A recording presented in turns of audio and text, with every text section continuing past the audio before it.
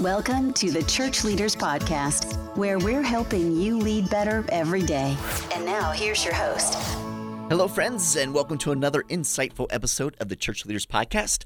I'm your host, Jason Day, and recently I had a blast because I got to spend the afternoon with one of the most inspiring Christ followers on the planet, Nick Vujicic. Nick is an evangelist and motivational speaker, reaching over 600 million people with the gospel message through his ministry, Life Without Limbs.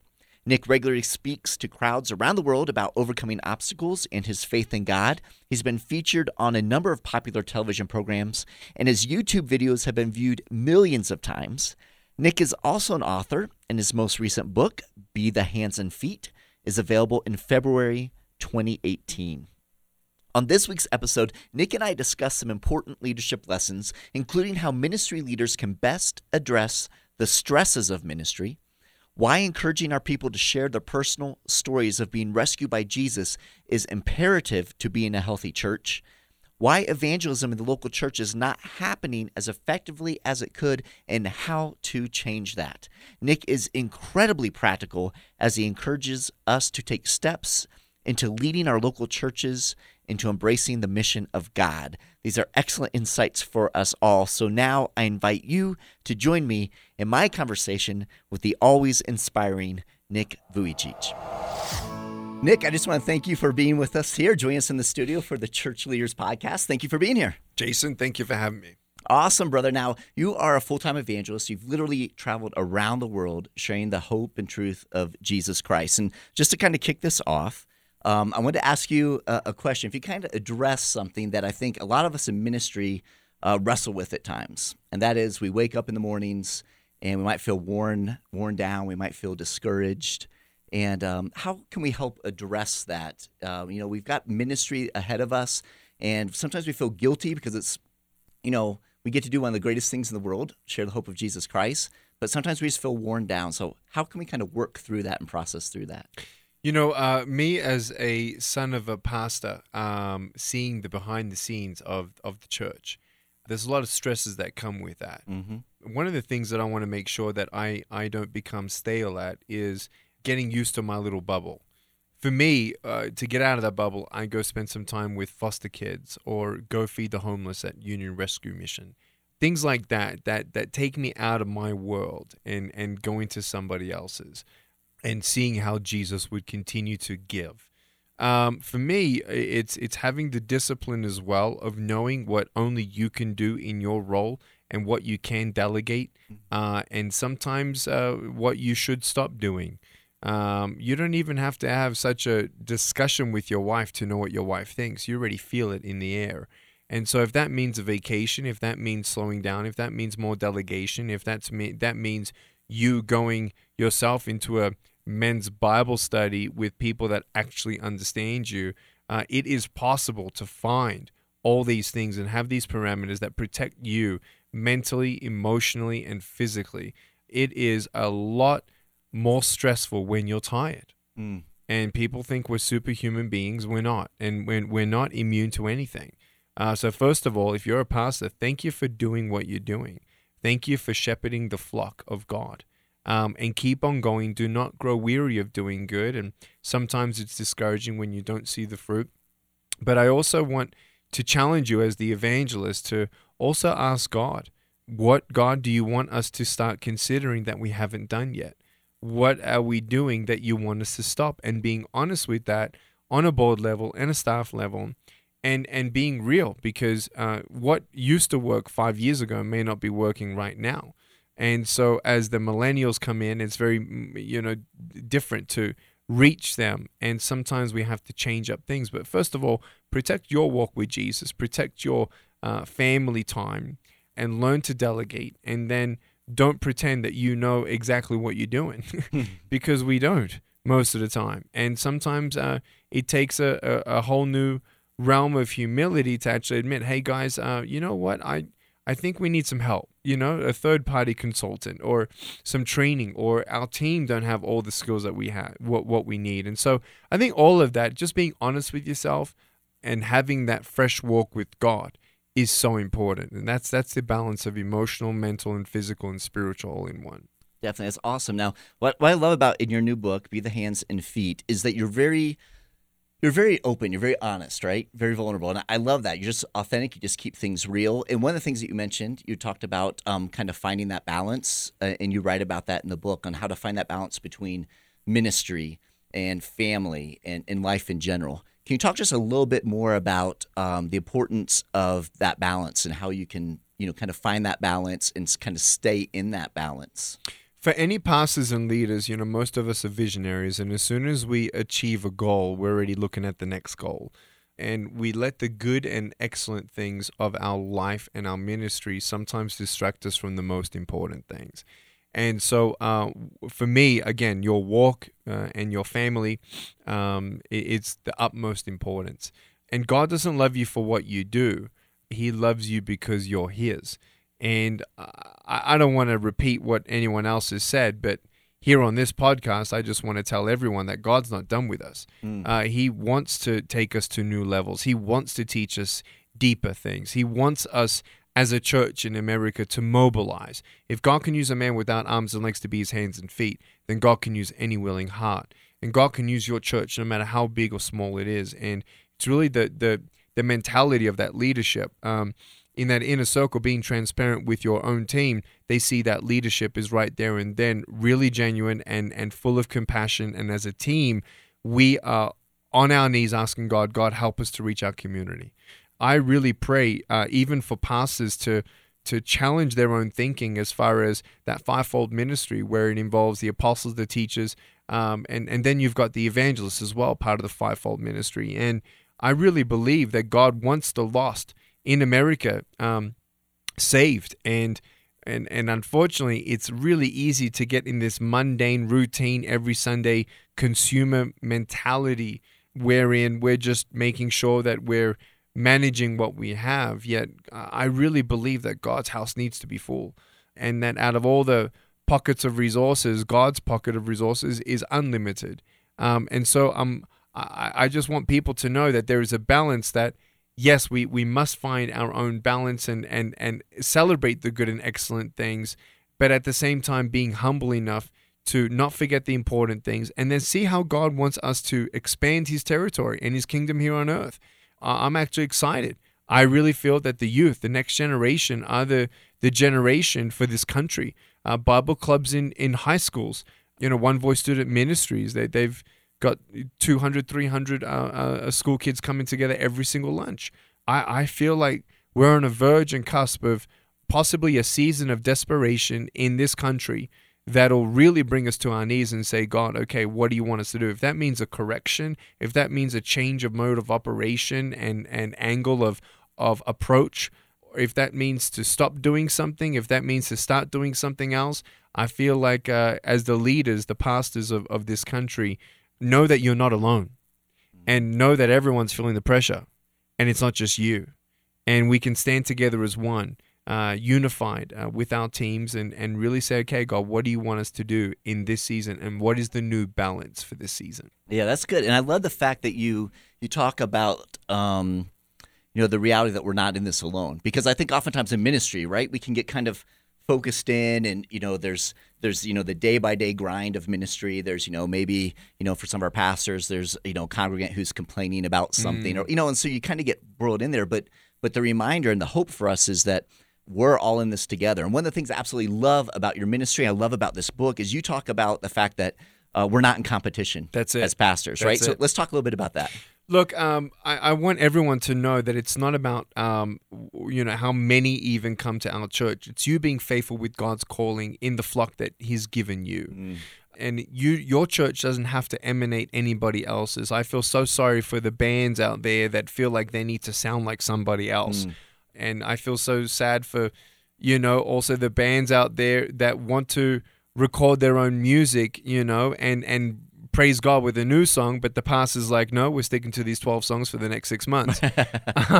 We don't have to look at anybody else as far as competition or comparison, but it's just being real and not being afraid to start doing something or stop doing something, and trusting in God's leadership there.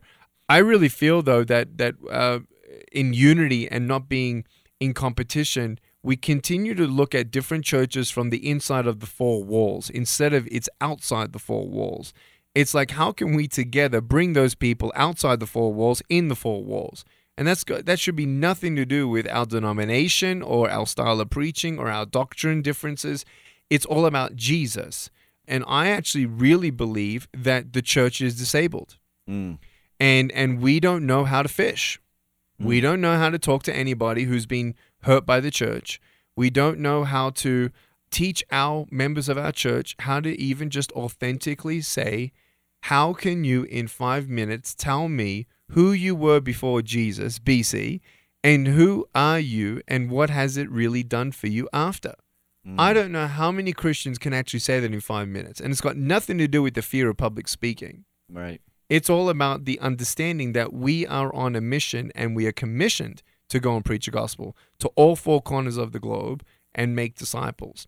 At the same time, not being afraid of raising up other evangelists. I'm an evangelist, so I'm going to talk about evangelism because to me, your church can double in 5 weeks. We've done a pilot in a week in Dallas. We did 6 nights in a row. We were their evangelistic ministry for 6 nights in a row, a church membership of 1,400, saw 12,813 people through the doors in 6 nights in a row, more decision cards for Jesus Christ than actually members of the church. This was only 2 years ago here in Dallas, Texas, and 20% of them, 280 of them, are still plugged into that church. That church grew by 20% in a week. You do that 5 times over, that church doubles in 5 weeks. That's no joke. Wow. Who talks about a church doubling in 5 weeks in America, doubling in 10 years, 50 years? No, I'm talking like, where are we to understand we as the pastors are pastors in the gifting and calling? I don't think I'll ever be a pastor. I don't think God's called me to be a pastor. I'm called to be an evangelist. But how the evangelist works with the church, typically it doesn't work so well.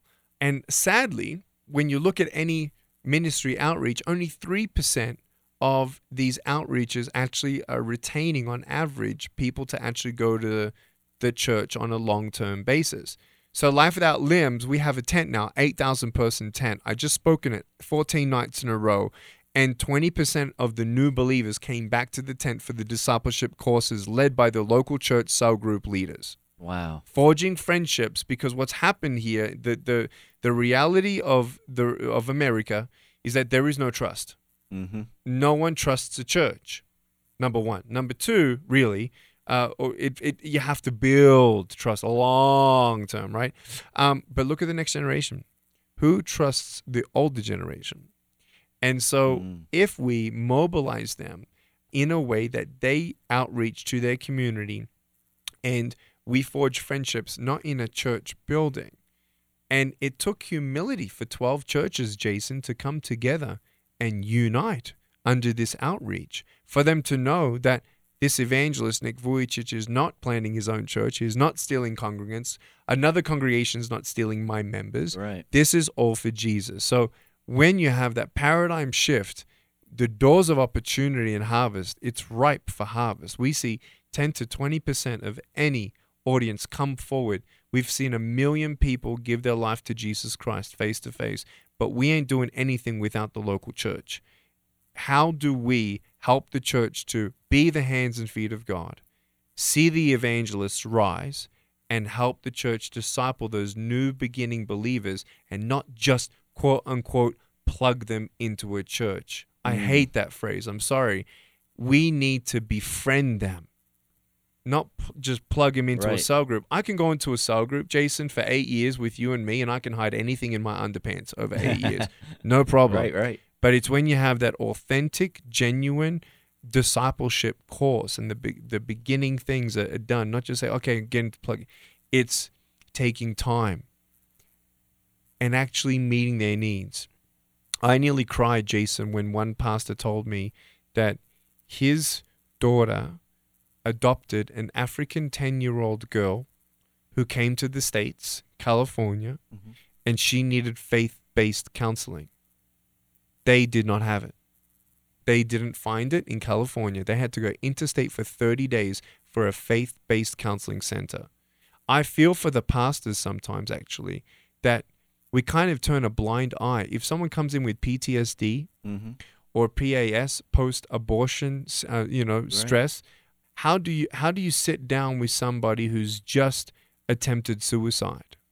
Now, we go to those people, in the hospital and maybe say a blessing and pray with them and give them a scripture, but is that it? It's when I also feel as a church, we need to find those Christian experts. I feel like those Christian experts that cannot say the J word in their own professional realm. Right. We as the church should employ them. In a county of Ventura County, which is where I'm from, to me, I think 70 churches don't really know how to deal with the counseling issues of 50% of the issues, wherein I believe that when our Christian counselors come together and we employ them, 70 churches employ a psychologist who can say the J word and not just prescribe them a pill, right? And tell them, hey, get plugged into a local church. We're talking about the foster adoption. We're talking about those who need counseling. We are meeting the needs of the community, and it's not up to the pastor. Right. It's impossible for the pastor to counsel with everyone. Exactly. And it's impossible for the pastor to now put all the training in all your team. I really feel there is a shift that needs to happen where evangelism and meeting the needs of our community must take a shift. And that's where we have being the hands and feet, being active in our community and doing something different. Yeah, I love that. And that it all speaks back to kind of this recurring theme that you share and that we see in the book. Again, this idea that we're not alone, we're in this thing together. It's the big kingdom view, That's as opposed to us getting all segmented Exactly. into what we're doing in our own little place. It's like you're saying, if the churches could come together and say, listen, we have the hope and the truth of Jesus Christ, the greatest thing in the world. There are people that are in great pain, that are suffering.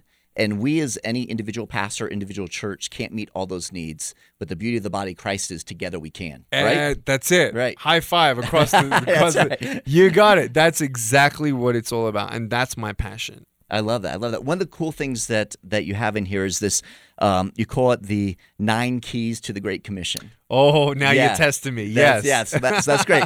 Now, I wish we had time to go through all 9 of them because they're fantastic. But I did want to touch on just a couple because and they're just suggestions, they really got me Jason. thinking. I just want you to know, they're just suggestions from a guy who's been in 68 countries and seen what's worked in other places and mentalities of other churches around the world. Yep, that's awesome. One of them, the very first one, key number 1, is reaching the lost and teaching them how to evangelize.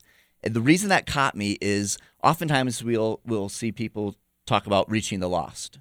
But you didn't say you need to reach the lost. You said you need to reach the lost and teach them how to evangelize. So it's like immediately as they come to Christ, we're encouraging and helping them that the natural thing of a Christ follower is to share Christ, right? Now, many people say, but they need to know a lot more about the Bible, which on one hand is true, but that's why you're there to help them.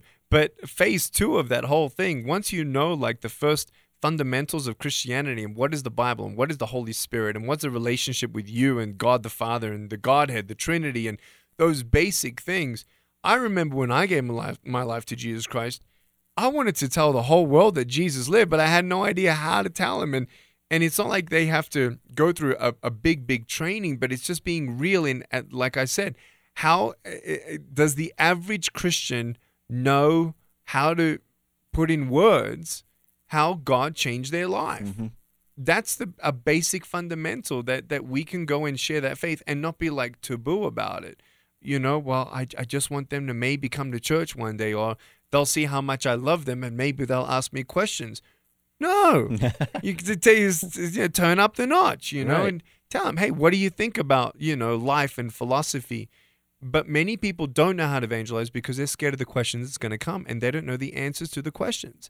Great questions. Like, why does God allow us to have pain? Right. That's one of the biggest reasons why people don't become a Christian, but at least getting them familiar straight off the bat. We are here not just to enjoy life and know God, but when we go to heaven, the only thing that we take with us is our soul, and we get jewels in our crown. Do you know when we get the jewels in our crown? How many people you've told about Jesus? And when I see God face to face, he might look over my shoulder and say, well done, my good and faithful servant, but who else did you bring? Right. And that's the bottom line. Nothing else matters. Have we lived out our faith? Yes, that by our fruit, they will know something's different, but who did you bring to church? Who did you invite? Who did you have over for dinner and let them know, hey, there's a change that happened in my life? Oh, tell me about it. Yeah, that's awesome. And I know that you've shared that a lot of pastors have shared with you, their frustrations of, that their churches, they're not reaching more lost people in their churches, that most people who are attending their churches are just kind of content, and their primary responsibility is I show up every week and I get fed. As opposed to saying, hey, we're on a mission, right? Yeah. And this is kind of what you're speaking to here, this idea of how do we tell our story of how Christ changed our lives?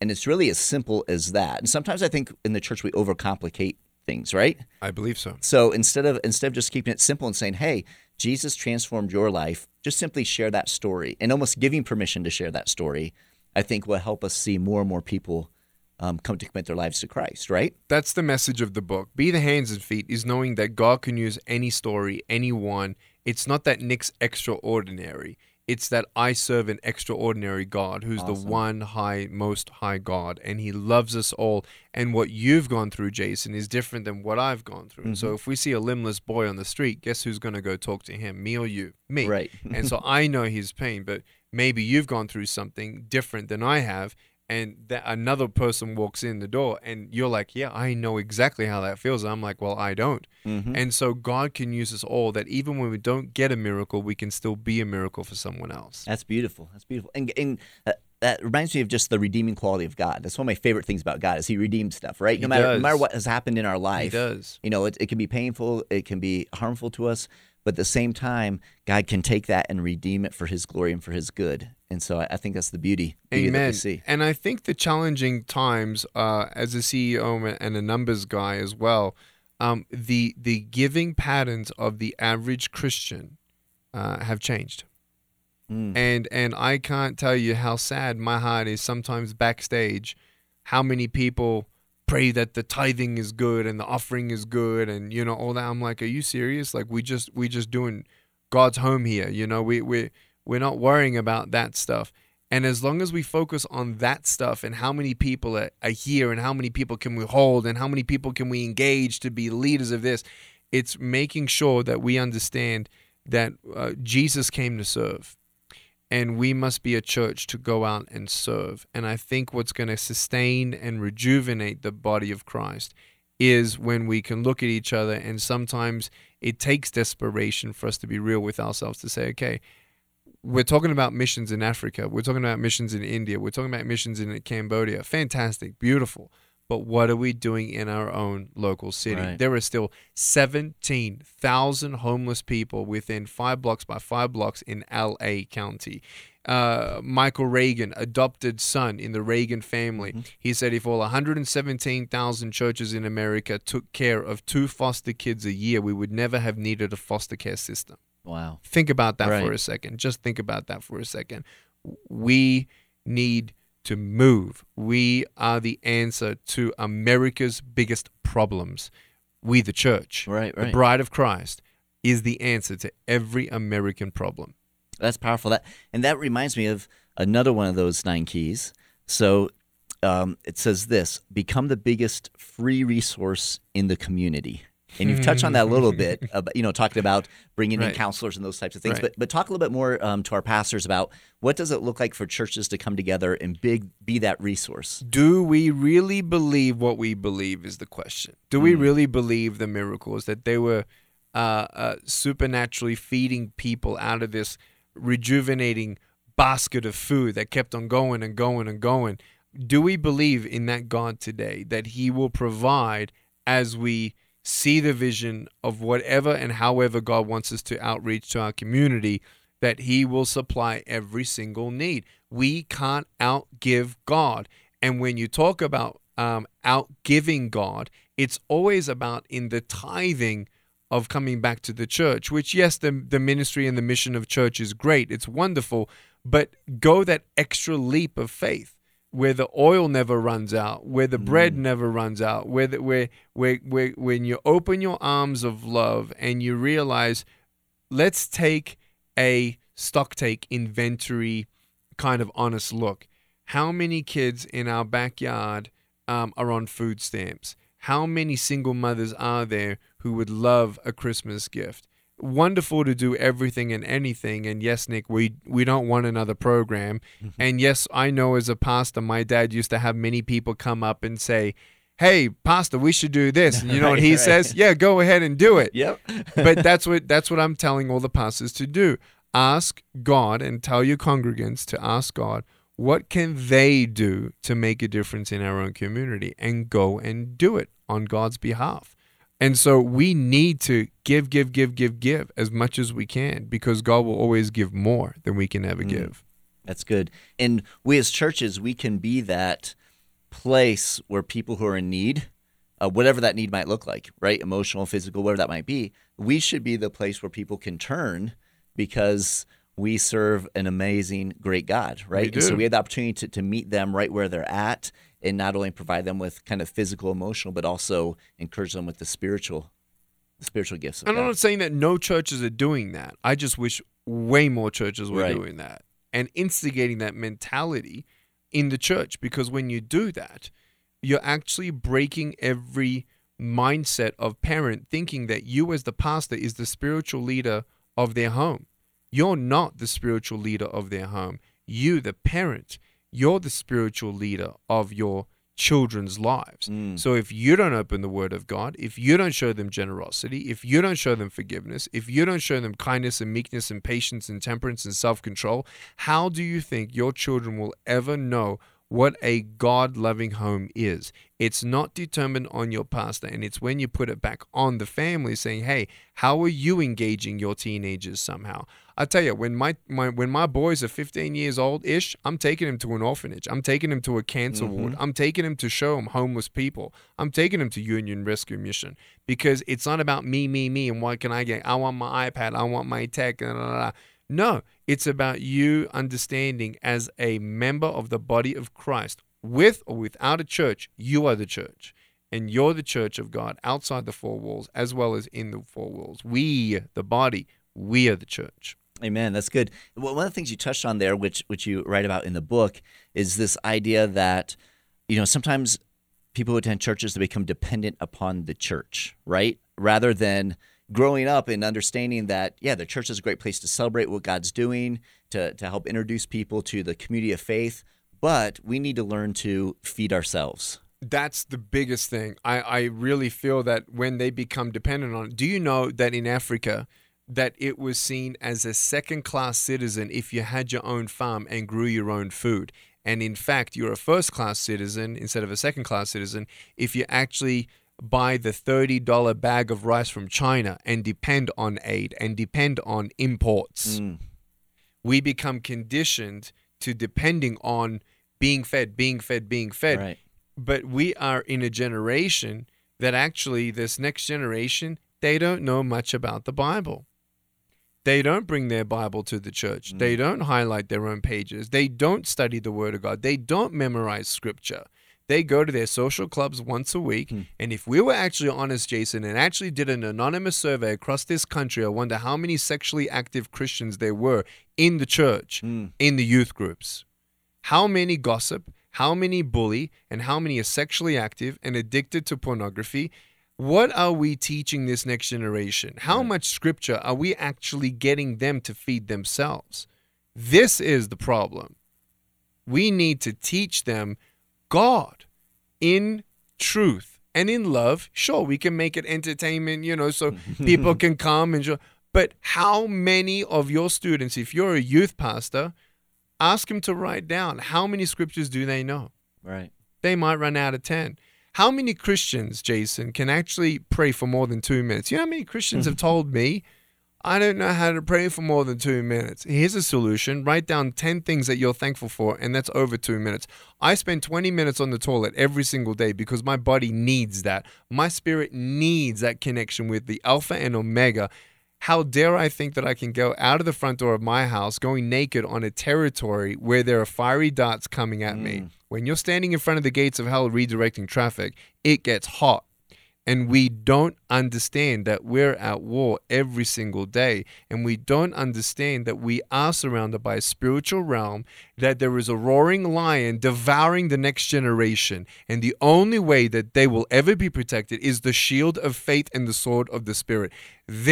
Those are the two hands. Right. We need to really be honest with ourselves. Church of America, let's do an assessment on that. Amen. Amen. So what encouragement or advice might you give pastors who say, you know what, I hear you, Nick. Yep. And I see that's true. You know, I see that's true. What practical steps would you say pastors go for it? For me, the practical steps wherein, and this seems so much information, and I haven't shared all this in my book, but just seeing you face to face, I feel the Holy Spirit in the room. I really feel that the first steps that we can do is finding those who are doing it right. And in those 9 things I've mentioned, it's cultivating and mentoring those to become mentors to others. It's the delegation. That's the leadership. And it's understanding that the mature should be mentoring the intermediate, and the intermediate should be mentoring the beginners. That's a healthy church.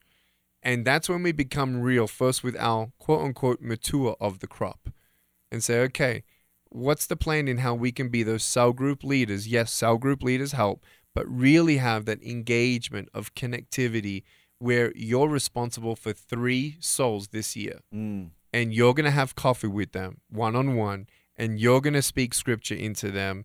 And so it's really friendship and connectivity. And in a world where there is no connectivity because of technology, that's where the discipleship can really come alive, when someone actually takes the time and looks across and puts the phone aside and looks you in the eye and says, how are you doing?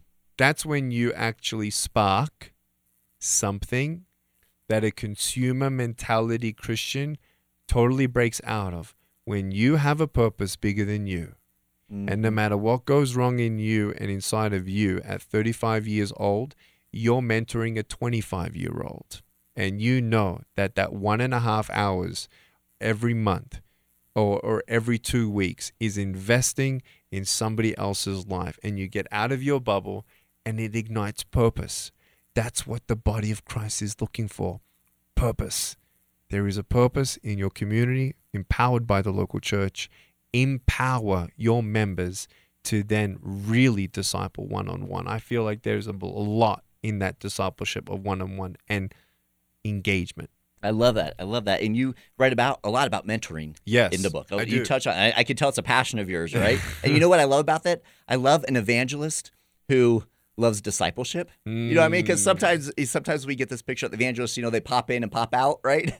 And but your heart is not only for proclaiming the hope of Christ, but for helping people on that ongoing day-by-day journey, getting deeper and deeper and deeper. And I love it. And it just resonates in who you are throughout the book. So fantastic stuff on mentoring and really digging deep and doing life together and going on that journey. So I absolutely love that. And we're learning a lot. As a ministry, lifewithoutlimbs.org right now is under the conceptual infancy phase of actually building a library of 200 videos for different demographics, from the elementary to high school to general audience, in helping people walk with God.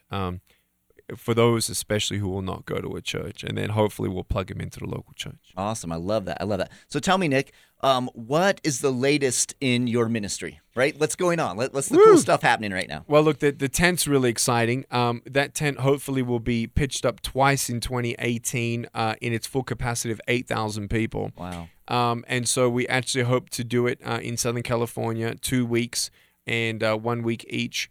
In 2 different locations, and then we hold the discipleship classes afterward. So to see a 20% retention of the new believers coming back to the tent for the discipleship courses, that was our first time trying it. We think we can get it up to 30%. People are already getting baptized, which is awesome. So the idea is, like conceptually, this is not confirmation, but we're hoping to do Santa Barbara and Oxnard in bilingual with Spanish.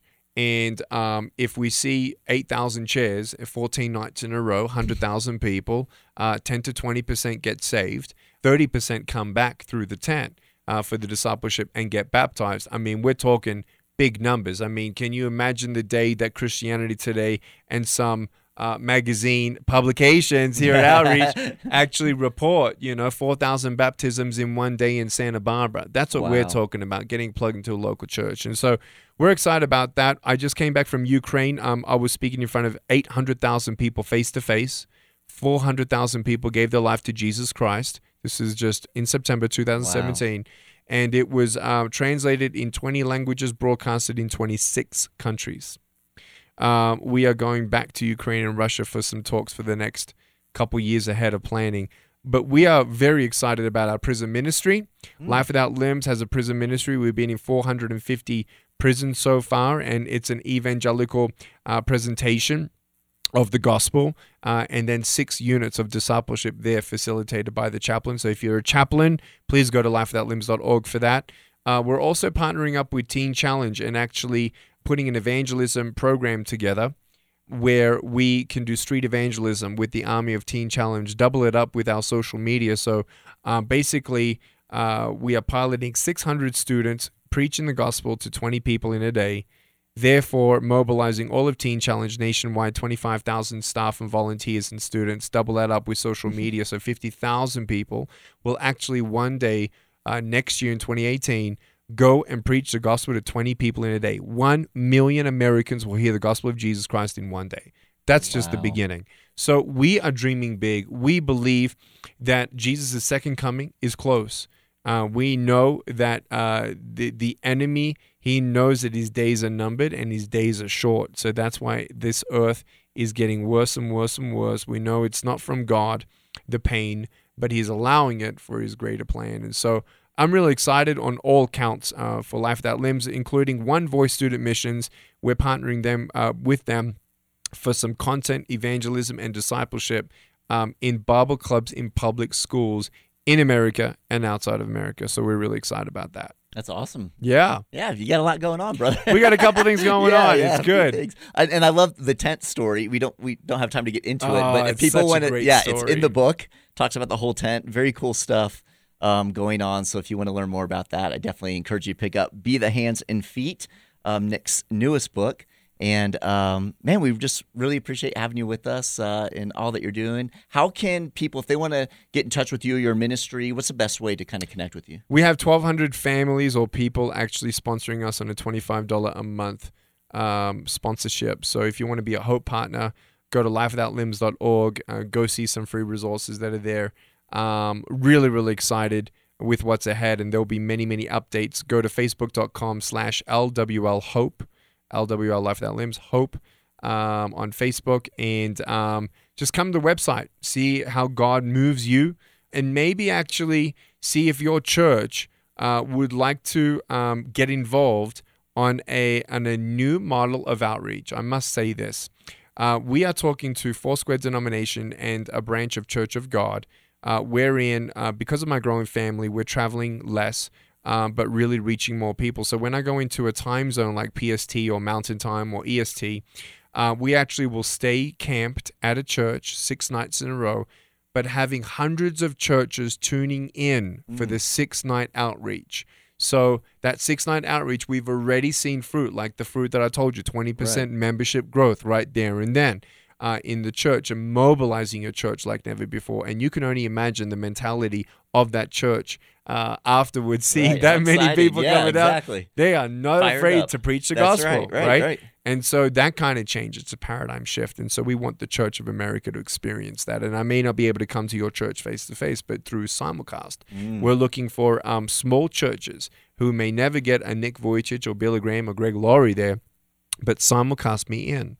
and consider Life Without Limbs a slot in your missions budget, and report to your church that your tithing dollars help Nick to go and preach the gospel, but also mobilize the small church. Right. I think that is the untapped resources. The bigger churches will always get bigger. We're hearing that the churches between 300 and 600, they're struggling, but the small churches are always there. And I think there's an untapped army of small churches saying, wow, hey, God can use us too. We don't need to be big. We just need to be faithful. Amen. I love that. I love that vision. Great stuff, brother. Well, thank you again for being with us here on Church Jason, Leaders. this has been one of the most fun interviews for a while. So thank you for being real. I really appreciate that. God bless you, my friend. Thank you so much. Thank you, Jason. I appreciate you taking the time to be with us on this week's episode. Every week, as we are putting the episodes together, we're thinking of you, our pastors and ministry leaders, and striving to provide insightful and inspiring interviews as you seek to grow as a kingdom leader. So we hope you're finding value from the Church Leaders Podcast. And if so, we'd certainly appreciate you taking a few moments to head over to iTunes and leave us a review. Your positive reviews and ratings help other church leaders more easily find our podcasts so they too can benefit from these interviews. Again, we thank you in advance. And if you have any comments, any questions, suggestions, or ideas for guests, I would love to hear from you. You can send me an email to podcast@churchleaders.com, or you can connect with me on Twitter. Finally, you can find this podcast as well as other great faith-based podcasts on the FaithPlay app. It's available for both Apple and Android, and so we encourage you to check that out as well. So until next time, this is Jason Day, encouraging you to love well and lead well. You've been listening to the Church Leaders Podcast. For articles, videos, and free resources that will help you lead better every day, visit our website, churchleaders.com. Thanks for listening.